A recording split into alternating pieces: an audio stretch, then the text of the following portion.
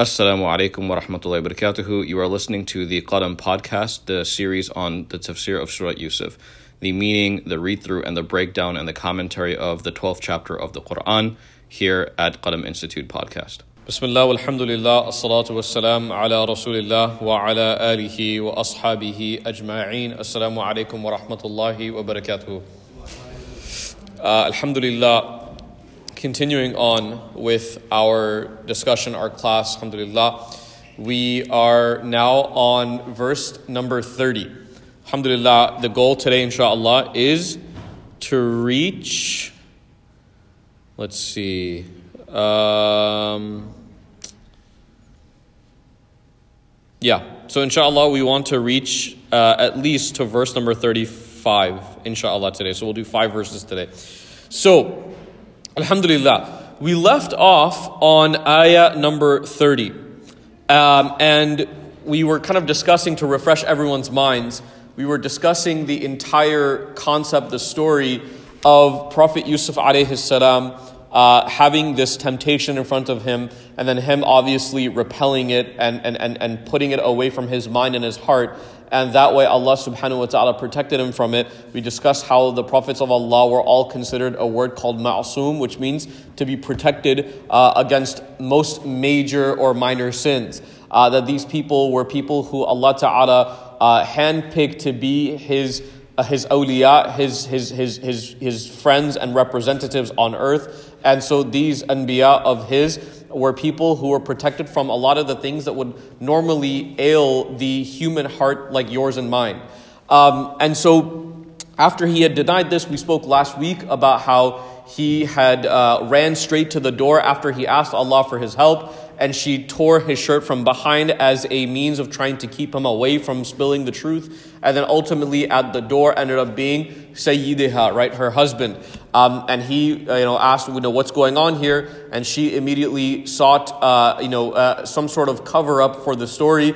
And she said, how would you, what punishment would be befitting of a person who tries to do X, Y, and Z with your own spouse? And is there anything that would be fitting of this crime other than imprisonment or a serious punishment, right?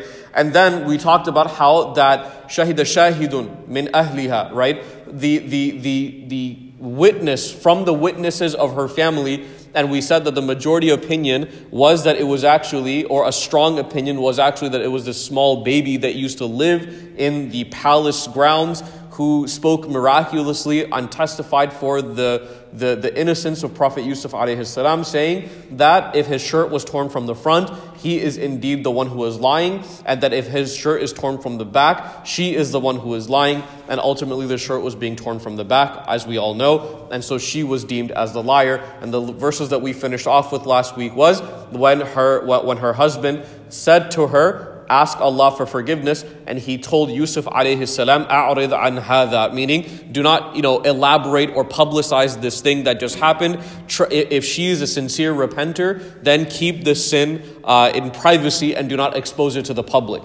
But as we all know, and I touched this last week just a little bit, how human nature is to spread news, right? This is something that is common with a lot of people, whether you're old or young, man, woman, it doesn't matter. There's this huge temptation as a human being to try and spread very, very juicy news when you hear it, right? You want to tell the person next to you. And there's a lot of different reasons for this. The scholars of our tradition have elaborately spoken about this, why backbiting and gossip is such a, it's such a profound test and challenge for the human heart. There are many different reasons why people gossip and backbite, of them being that they find some sort of happiness from it, that they are, they lack confidence in their own life, so that's why they feel like they have to talk about other people. There's this kind of attention-seeking behavior that people really, really want and desire in their life, and so when they feel like they have nothing to say to anybody else, they have other people come together and they speak about other people to them in order to essentially,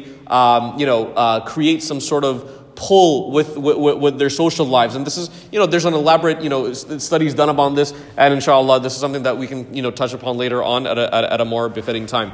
So verse number 30, we're going to get to verse number 30 now, where Allah subhanahu wa ta'ala, He mentions, وَقَالَ نِسْوَةٌ فِي الْمَدِينَةِ امْرَأَةُ الْعَزِيزِ تُرَاوِدُ فَتَاهَا عَنْ نَفْسِهِ قَدْ شَغَفَهَا حُبًّا إِنَّ لَنَرَاهَا فِي ضَلَالٍ مُبِينٍ. The women of the city, they heard about this crime or this test, this attempt of this wife of the Aziz, that she tried to seduce Prophet Yusuf alayhi salam. And so all the women in the city were trying to talk about why she had done so. And I remember I had mentioned this as we left off last Wednesday, was that one of the alternative motives, according to some of the scholars, was that they wanted to actually speak and spread gossip in hopes of Zulaykha herself finding out, so she would invite them to her home to see exactly what they were gossiping about.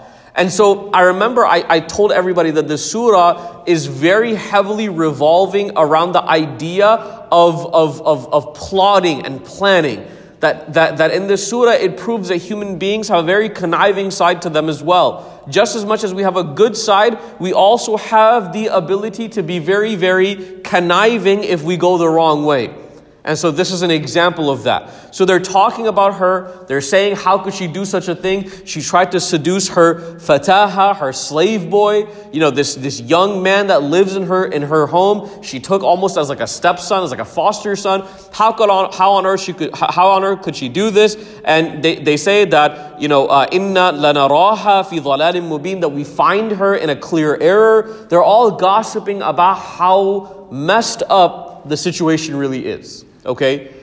And so when the wife of the Aziz, Zulaykha, she heard this, it says in the Quran in verse number 31, for those of you who are following along, verse number 31, Allah says, فَلَمَّا سَمِعَتْ بِمَكْرِهِنَّ أَرْسَلَتْ إِلَيْهِنَّ وَاعْتَدَتْ لَهُنَّ مُتَّكِئًا. Okay? That when she heard about their accusation, فَلَمَّا سَمِعَتْ بِمَكْرِهِنَّ, when she heard about the accusations that they were making about her. By the way, no one likes being talked about, in a negative way at least, right? No one enjoys that. No one enjoys, from a human standpoint, no one enjoys being talked about in a negative manner. So when she heard this, immediately she asked herself, how can I fix this? How can I basically remedy what they're saying about me? Right? Whenever we're the victim of gossip or slander or backbiting, the victim always thinks to themselves, how can I stop this? Even if you are wrong, even if the people who are speaking about you are telling the truth. And by the way, we learned this from the hadith of the Prophet ﷺ, where he asked his companions, he said, what is backbiting? What is ghiba? And they said, Allahu wa rasuluhu a'lamu, that Allah and His Messenger know best. And the Prophet ﷺ, he says, mentioning your brother or sister in a way in which they would not like to be mentioned. And then the companions, they asked, Ya Rasulullah, what if what we are saying about them is true? And he says, that is considered backbiting. And if that which you are saying about them is false, it is considered slander. Okay?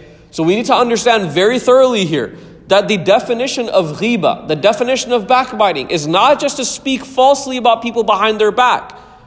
Even if it's true, the question is, would this person that I'm talking about, would they appreciate being mentioned like this? Even if it's true. Even if something is true about their life, will they appreciate me mentioning this to this circle or this public space, whatever the situation may be? And so when she hears this, what it says in the Quran, أَرْسَلَتْ إِلَيْهِنَّ, she sent for them, meaning she invited them. Dawat, right? Azuma. This is basically what it means. She invited all of these women that were speaking about her behind her back. She invites all of them. أَرْسَلَتْ إِلَيْهِنَّ وَأَعْتَدَتْ لَهُنَّ مُتَّكِئًا. Okay? That she prepared a banquet for them. All right? Now, a really interesting thing here is that her intention was to clear her conscience and clear her name under any circumstance. Okay? So she invited them over to her house. and prepared for them a banquet. So Ibn Abbas radiallahu ta'ala an, he says, this is a famous commentary on the surah, he says that she prepared a sitting room for them. Meaning like there was like this beautiful kind of living space, dining area. She prepared this sitting area for them, which had luscious pillows and nice furniture and couches and whatnot to recline on. This was clearly a space of leisure, right? She was a very wealthy woman. She owned a very wealthy home, obviously with her husband, the Aziz, and she invited them all. And who would deny such an invitation, right? I mean, think about it. People deny invitations because they think it's not worth their time. Who would deny being invited to probably the wealthiest person's home in the entire city, or one of the most wealthiest homes in the entire city? Even if you have no interest in going, you're going to go just to see what it's like, right? And so she invites them and she prepares all this food that Ibn Abbas radiallahu anh said it requires preparation. Meaning that the food was not already made yet. It was like a dawat in which kind of the folks who are invited help prepare the meal, right? I always want everyone to kind of think of like an Eid gathering where some of the closer relatives or the closer friends, they go to the kitchen and they start helping chop some onions or potatoes or whatever they may be, and they prepared the meal together. This was the situation. And Ibn Abbas, he actually says that she gave each of them knives to cut with, and so the food that she was preparing were obviously worthy of cutting. They were not prepared yet. And Ibn Abbas, he even says that there were things like, he says citron, which basically is like citrus fruit, right? Citrus fruit, like oranges and all these different things that were obviously very, very delicious, even now into this day. And it says, وَآتَتْ كُلَّ وَاحِدَةٍ مِّنْهُنَّ سِكِّينًا, that she gave each one of them a knife. She gave each one of them a knife. And the purpose of the knife, by the way, was not just to cut the fruits or the food, as we all know. Now, we know this. Obviously, the people in the qasas, the story, do not. Because the people in the story, they think, well, we were invited by this rich, wealthy woman. She wants us to help her cut fruit and prepare a meal. We're all going to go, right? She has a plan in the back of her mind. Why specifically did she give them food that needs to be cut? Why did she give them sharp knives? We're about to find out here. And so, as they were preparing to cut these fruits and vegetables and all these different types of food, it says that she called out, وَقَالَتْ اخْرُجْ عَلَيْهِنَّ. So she calls out, اخْرُجْ عَلَيْهِنَّ, meaning come out to us. Okay? Come out to us, or come out to them.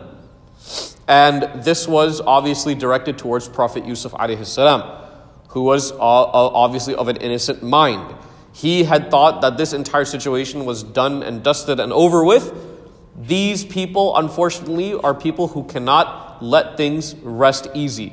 And this is one of the biggest, and I wanted to mention this very specifically today, is that there is a very serious disease of the heart of people who, even though a matter has subsided and died off, we cannot stop, and this is where you get the phrase, beating a dead horse.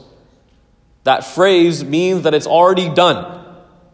Bas, it's over, right? Now it's time to chup, right? Be quiet. But some people cannot let that happen. They have to, what they call, continue to beat a dead horse. Oh man, did you hear what happened a year ago? Bhai Sahab, this thing is over. It happened an entire year ago. All 365 days have passed. Let it go, right? But some people cannot let it go. And so Prophet Yusuf alayhi salam thought this was over. Let it go. It's done, it's over. But she calls him in, قَالَتْ اخْرُجْ عَلَيْهِنَّ, come out before them. And she asked him to stay somewhere else in the house where everybody could see him. Okay? So at this point, they were cutting the citron, as Ibn Abbas says, the citrus fruits. And he comes out, فَلَمَّا رَأَيْنَهُ أَكْبَرْنَهُ. They saw him and they أَكْبَرْنَهُ. Akbarna, by the way, this is probably familiar with some people if they think about this word in its linguistic context. Akbar, we say Allahu Akbar, meaning we're exalting God, we're praising Allah, we're calling Him great. And what they do here, رَأَيْنَهُ, and when they saw Him, أَكْبَرْنَهُ, they immediately began to praise and exalt Him. You see? So this is, by the way, almost like this is interesting because as people who, and I explained this about 2 weeks ago, as people who live in the methodology of Sharia according to the Quran and the Sunnah, we know that certain things are allowed and certain things are not allowed. We are not allowed to basically use that statement, Akbar, to anything besides Allah subhanahu wa ta'ala when it comes to just general awe and worship, right? But these women were so inspired and so taken aback by the physical appearance of Yusuf alayhi salam, رَأَيْنَهُ أَكْبَرْنَهُ, that they immediately saw him and began exalting him. They thought highly of him and were astonished at what they saw. Okay? They were amazed by him and they were astonished at what they saw. So as soon as they saw him, وَقَطَعْنَا أَيْدِيَهُنَّ, they began to cut their own hands. And this is not, this is not a hadith that can be disagreed upon. This is not a statement of the Sahaba that can be discussed. This is mutawatir. This is word of Allah, that these women began to cut their aydiyahunna, their own hands. Okay? And Ibn Abbas radiallahu ta'ala anh, he says that they started cutting their hands in amazement at his beauty, while thinking that they were cutting the fruits or the citrus fruits that Zulaykha had given them with their knives. And so they injured their hands while they were cutting. They were thinking they were cutting the fruits and the food with the knives that they were holding. And other tafasir, and this is also another opinion, by the way, and this is, by the way, something that people who start becoming more and more advanced in their understanding of the Islamic, sciences, they start to not get confused about the different opinions, but rather they start to appreciate them. That there are different opinions about different things. And specifically, when there are certain accounts that happened thousands of years ago, there must be different opinions. Think about how many opinions there are about events that took place less than a year ago. Think about how many opinions exist in one location about events less than 5 years ago. Now think about something that happened over thousands of years ago in an area that was completely foreign to where we are right now. So obviously, differences of opinions exist. The other opinion by the scholars, they say, is that after they had ate and felt comfortable, and after having placed the fruits in front of them, giving each one of them a knife, the wife of the Aziz, Zulaykha, asked them, would you like to see Yusuf? So basically, one opinion, I'll break it down very easily. One opinion is that she had surprised them all with his appearance, and the other opinion says that she actually asked them for their permission. Understood? Very easy to understand. Okay? She said one is she surprised them without their permission. The other one says that she asked them, "Would you like to see him?" And they said yes, obviously. And this, by the way, is a proof and evidence of the opinion that I had shared with you all just about 15 minutes ago about how the woman's intention of backbiting Zulaykha was actually, in fact, to get an invitation to the palace themselves. So they were almost anticipating it. They knew, some of them, an opinion states that some of them knew that this was not any ordinary invitation to the home of the Aziz. There was some sort of background and context to this. So she sent for him to come in front of them, and when they saw him, they began cutting their own hands. Okay? And this opinion also says that she had ordered him to keep coming and going. Meaning like, hey, come here. Okay, go ahead and leave. We don't need you anymore. A minute later, come back. Okay, later, we don't need you anymore. Okay, come back. Basically, almost like a show, right? Coming and going, coming and going, coming and going. And he went back and forth while they were still cutting their hands. When they felt their pain of this cutting their own hands, they began to scream. And she said to them at that moment, you did all this from one look at him, so how can I be blamed for what I did? So essentially, again, this is a very important point here, is that one of the most serious vices of any human being is not being able to own up to their sins. Yes? Because this is a very shaitani trait, that when shaitan was confronted by Allah subhanahu wa ta'ala, after he refused to bow to Adam alayhi salam, he says to him, وَخَلَقْتَنِي مِن نَارٍ وَخَلَقْتَهُ مِن طِينٍ. Right? You created me from fire, you created him from clay. So rather than own up to my mistake, I'm going to start now making excuses as to why I did what I did. Okay? And he even says in Surah Al-A'raf, Shaitan even says, well, you are the one that made me like this. Okay? You are the one that made me like this. You made me this personality, you made me this character, so how could you expect me to bow down to him? Now look at the polar opposite that a Muslim should follow. That when Adam alayhi salam was confronted by Allah Ta'ala for going near that tree that he was told to stay away from, what was his response? رَبَّنَا ظَلَمْنَا أَنفُسَنَا وَإِن لَمْ تَغْفِرْ لَنَا وَتَرْحَمْنَا لَنَكُونَنَا مِنَ الْخَاسِرِينَ. You see the difference here. The difference is very, very apparent and it's very important. One, when confronted with a mistake, starts to backtrack and make excuses for themselves, saying that this is why I did what I did. I don't want to say sorry. I'm going to tell you exactly why I think I did what I did. And these are my excuses. Take it or leave it. There's this kind of, we call this asl, like this root of arrogance that is located within these excuses, right? That a person who's giving excuses without having the ability to say sorry is a person who cannot get over their own ego. But a person like Prophet Adam alayhi salam who says, رَبَّنَا ظَلَمْنَا أَنفُسَنَا, the first thing that he says, and by the way, this was said by other anbiya as well. Prophet Yunus alayhi salam, لَا إِلَهَ إِلَّا أَنْتَ سُبْحَانَكَ إِنِّي كُنْتُ مِنَ الظَّالِمِينَ. Multiple prophets have said that phrase. I am the one who made this mistake. We are the ones, ظَلَمْنَا أَنفُسَنَا. We've oppressed ourselves. We've wronged ourselves.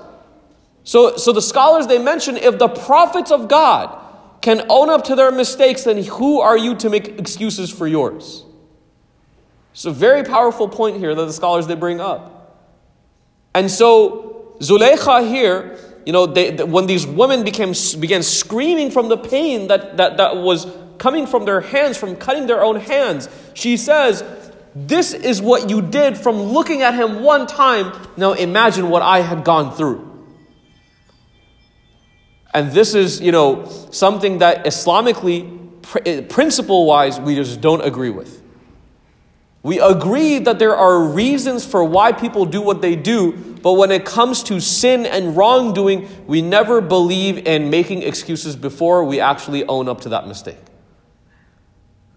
That the only one that you should be almost explaining yourself to, and even that so in and of itself is within the istighfar, is Allah subhanahu wa ta'ala. Oh Allah, you know that I'm weak. Oh Allah, you know that I have a problem with this and this and this and this. Oh Allah, you know I have a weakness with this and this and this. Oh Allah, Arhamur Rahimeen, please forgive me. This is more befitting of a Muslim. Not, oh, I did that because of this and this and this. Well, I think I shouldn't be punished because of that. This is not befitting of a Muslim. Okay?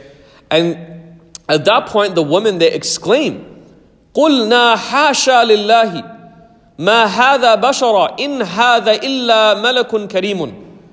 They say how perfect, they say حَاشَا لِلَّهِ.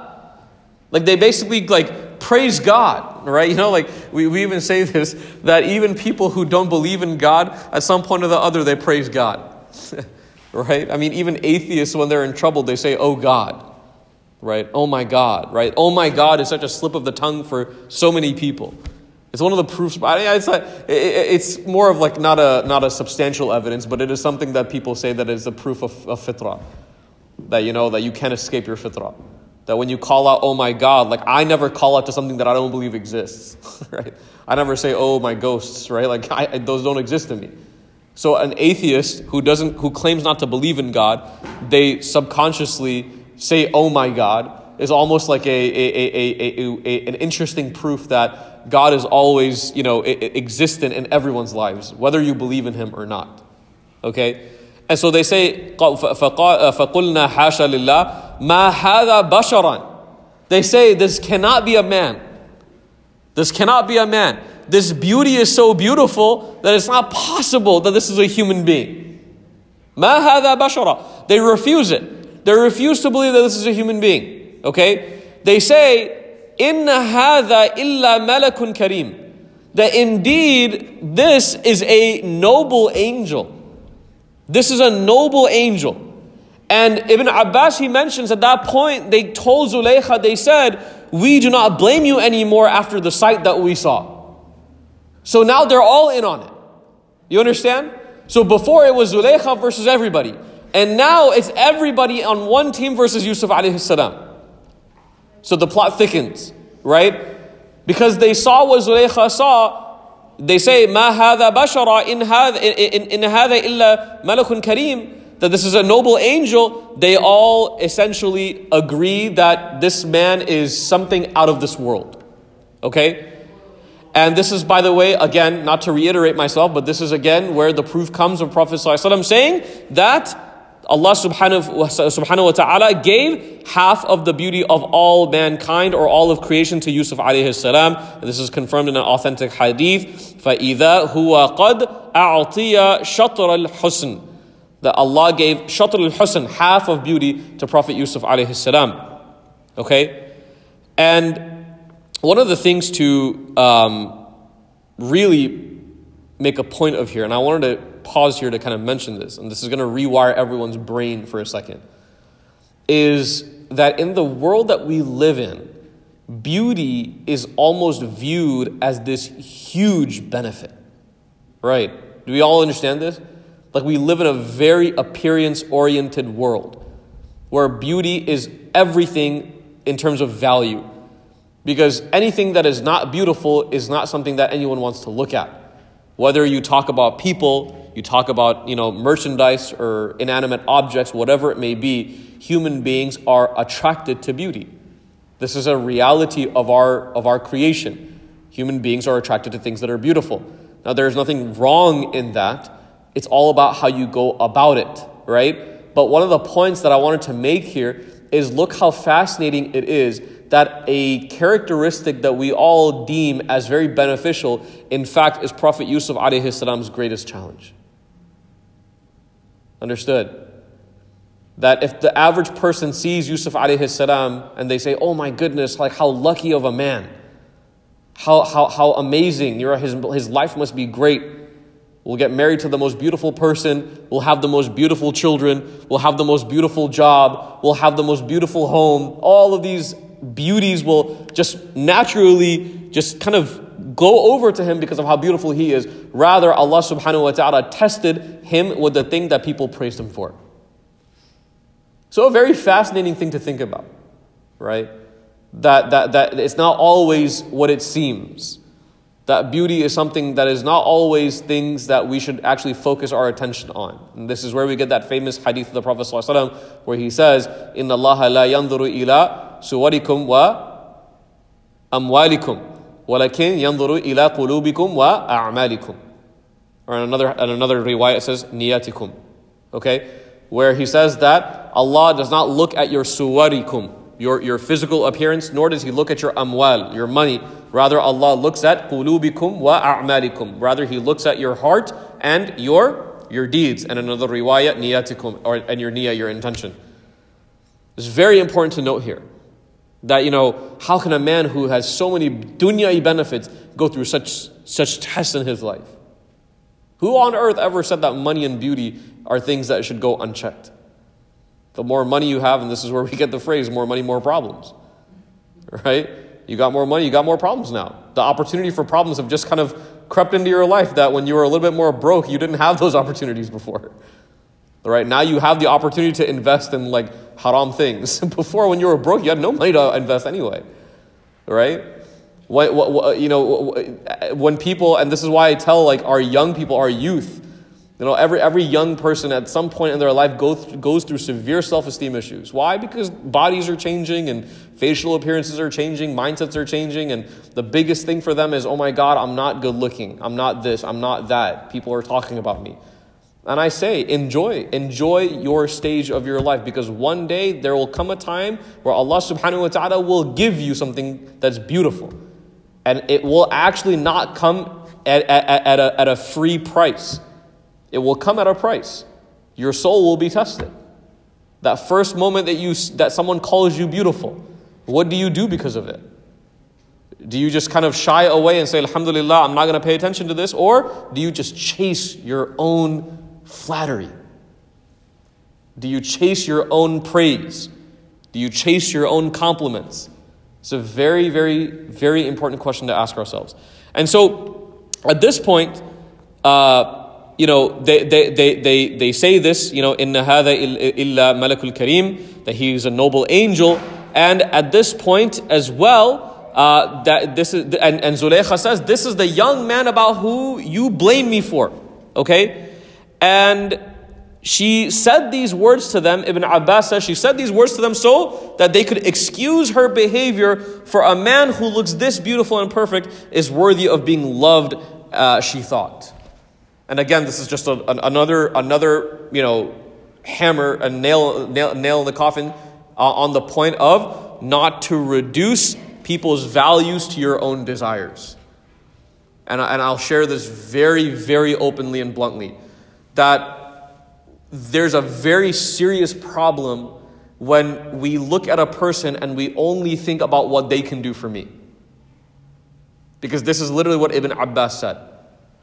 He said that she excused her behavior, for a man who looks this beautiful and perfect is worthy of being chased after, in her opinion. Why? Because there's something that alludes to my own desire here.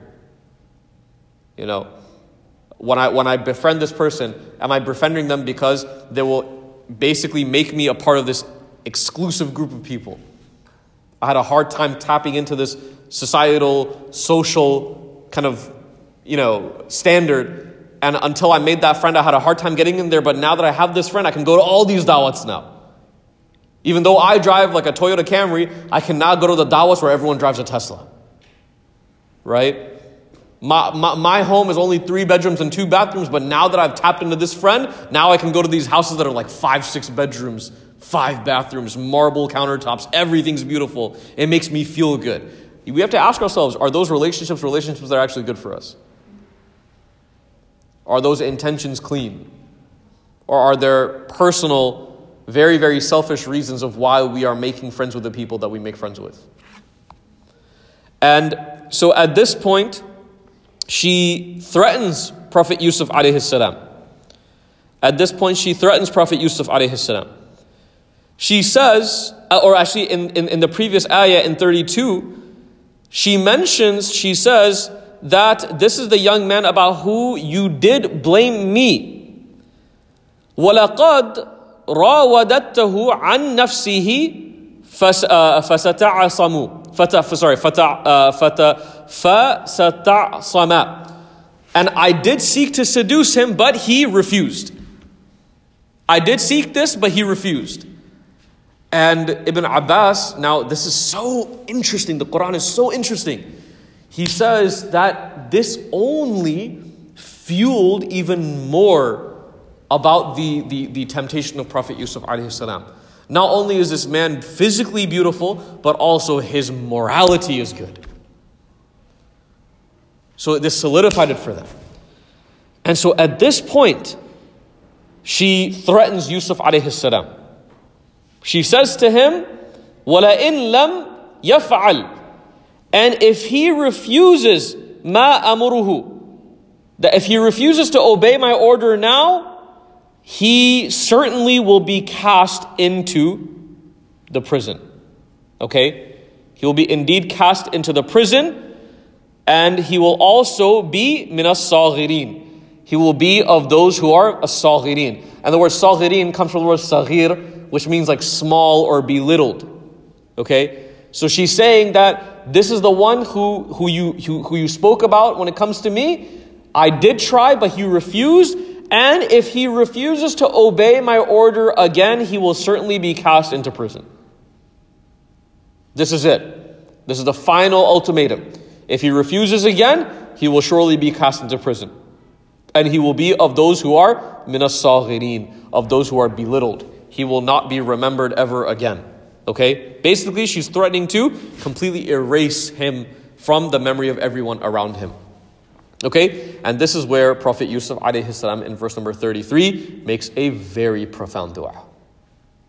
So Prophet Yusuf alayhi salam in 33 of Surah Yusuf, he says, قَالَ رَبِّ السِّجْنُ أَحَبُّ إِلَيَّ مِمَّا يَدْعُونَنِي إِلَيْهِ. He says, O Allah, prison is dearer to me than that يَدْعُونَنِي, than that which they, إِلَيْهِ, that they tempt me to or they invite me to. Okay? And in fact, some of the scholars, they even say, even a more beautiful way of translating this ayah would be almost like a dua. Oh Allah, make the prison more beautiful to me than what they invite me to. Understood?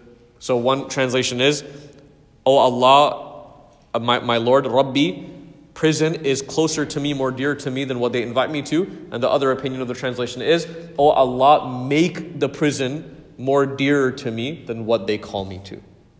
Okay? This is a very, very beautiful dua. And it continues, he says, and unless you turn away their plot from me. Okay?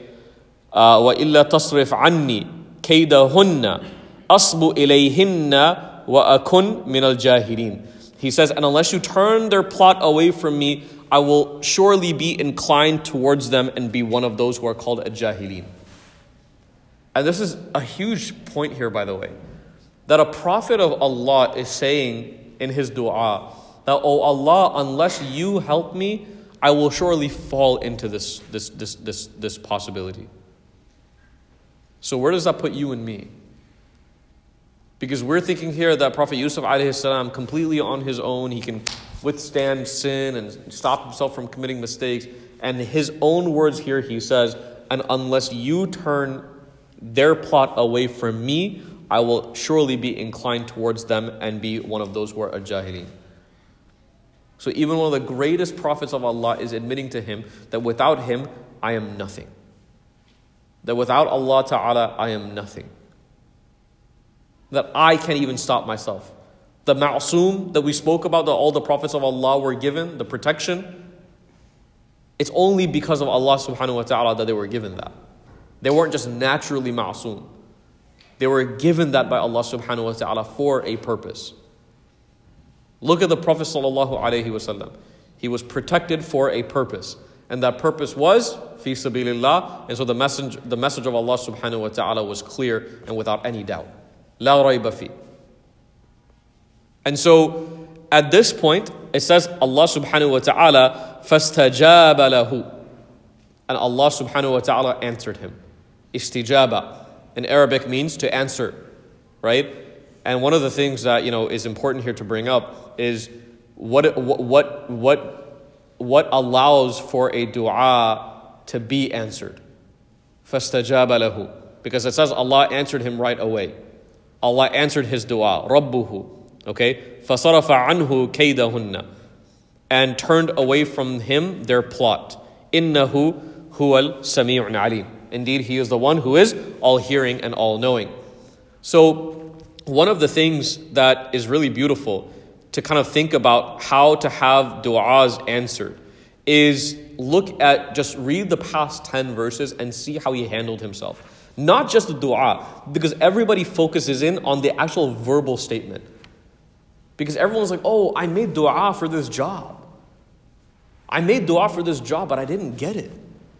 I raised my hands after Fajr Salah, and I asked Allah to accept it. But maybe a more important question would be, what was the quality of that Fajr Salah? Maybe a more important question to ask would be, what did I do the night before to beautify the dua that I asked the morning after? It's not always just about the verbal statement that you make. A person can say, Ya Rabbi, give me this and give me that, or make me of this and make me of that, and allow this and allow that. But all the surrounding factors of that dua may not add up to that beauty of that verbal statement. I can make the most beautiful dua standing here in the masjid, but I could have committed a huge sin before.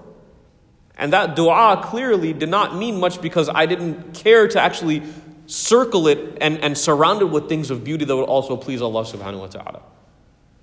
So if you look at the previous 10 to 15 verses, you see why Allah subhanahu wa ta'ala gave Prophet Yusuf alayhi salam a way out of his ordeal.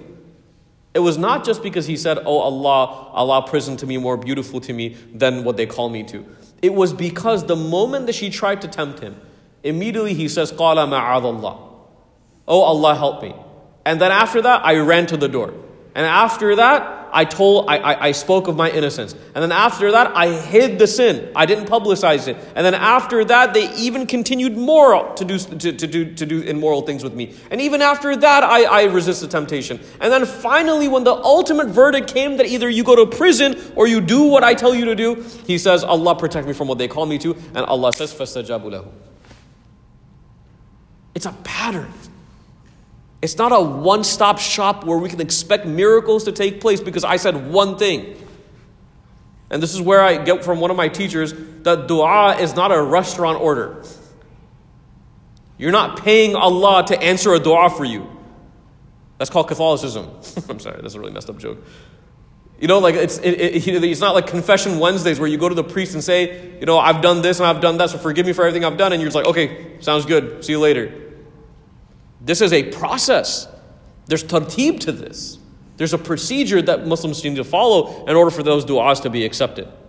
And so this indicates, you know, and one of the things which is really, really beautiful, and we'll inshallah mention this because I know Isha is at 8:15 and I want people to have enough time to enjoy the appetizers we have in the back, inshallah.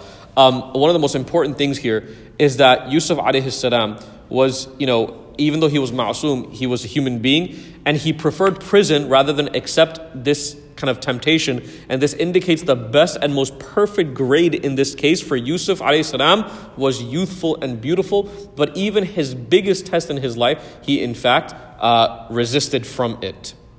Okay? And so verse number 35 will inshallah end with this. It says that in verse number 35, ثُمَّ بَدَلَهُمْ من بعد ما رأوا لا آيات ليسجننه حتى حين.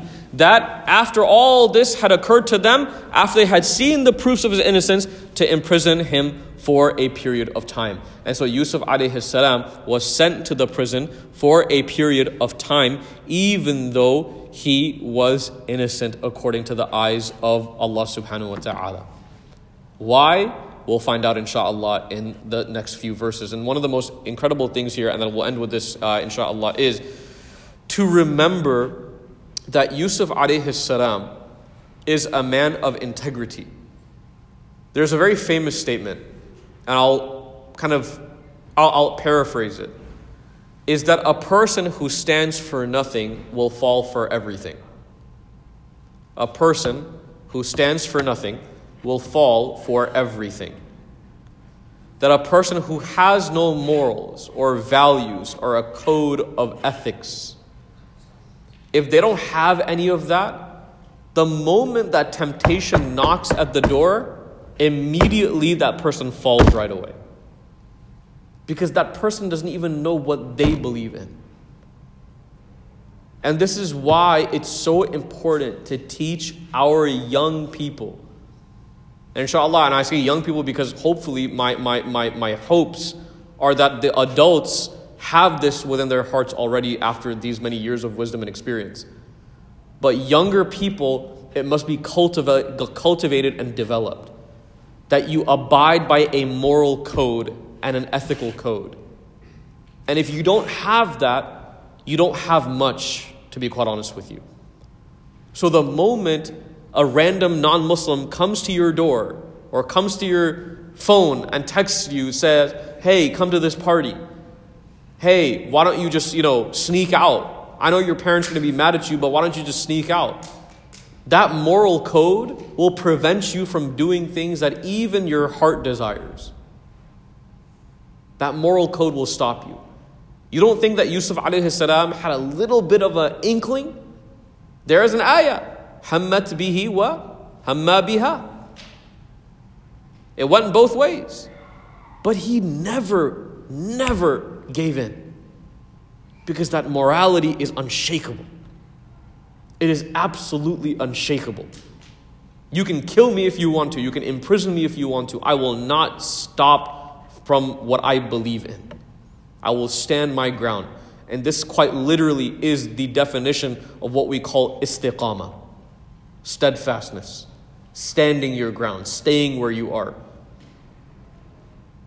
And I gave this analogy to a couple of students a few weeks ago, saying that a Muslim is a person who, when they walk through high winds, they don't ever lose sight of their destination. A person who lacks that morality and that code of ethics and values, the moment the wind strikes them, I'm no longer going north, I'm going east now. I forgot what north even is. But for those who stick to it, they may get swayed. I'm not saying that they're not going to get swayed. Winds can sometimes be very, very strong. They will vary over the years. But that person, even if they get swayed a little bit to the east, they will continue back towards that one route. It's almost like an elastic band. Think about it like that. An elastic band can be stretched, but that elastic band, when you let it go, always will come back right into the middle. So this is something that inshaAllah ta'ala we will end with. And we ask Allah subhanahu wa ta'ala to allow us to learn from His ayat. And we ask Allah subhanahu wa ta'ala to make us of the people who learn from His Qur'an. And we ask Allah subhanahu wa ta'ala to not allow this Qur'an to be a hujjah against us, rather for it to be a proof and an evidence for us on the Day of Judgment. And we ask Allah subhanahu wa ta'ala to give us all istiqamah, steadfastness in all of our endeavors in our life. And we ask Allah subhanahu wa ta'ala to never ever allow us to sacrifice our deen and our values and our morality, because this is literally what we have and this is what we are made of and who we are. And we ask Allah subhanahu wa ta'ala to forgive us for any of our mistakes, whether they be major or minor. Ameen ya Rabbil Alameen. Subhanakallahumma wa bihamdik wa nashhadu an la ilaha illa ant nastaghfiruka wa natubu ilayk.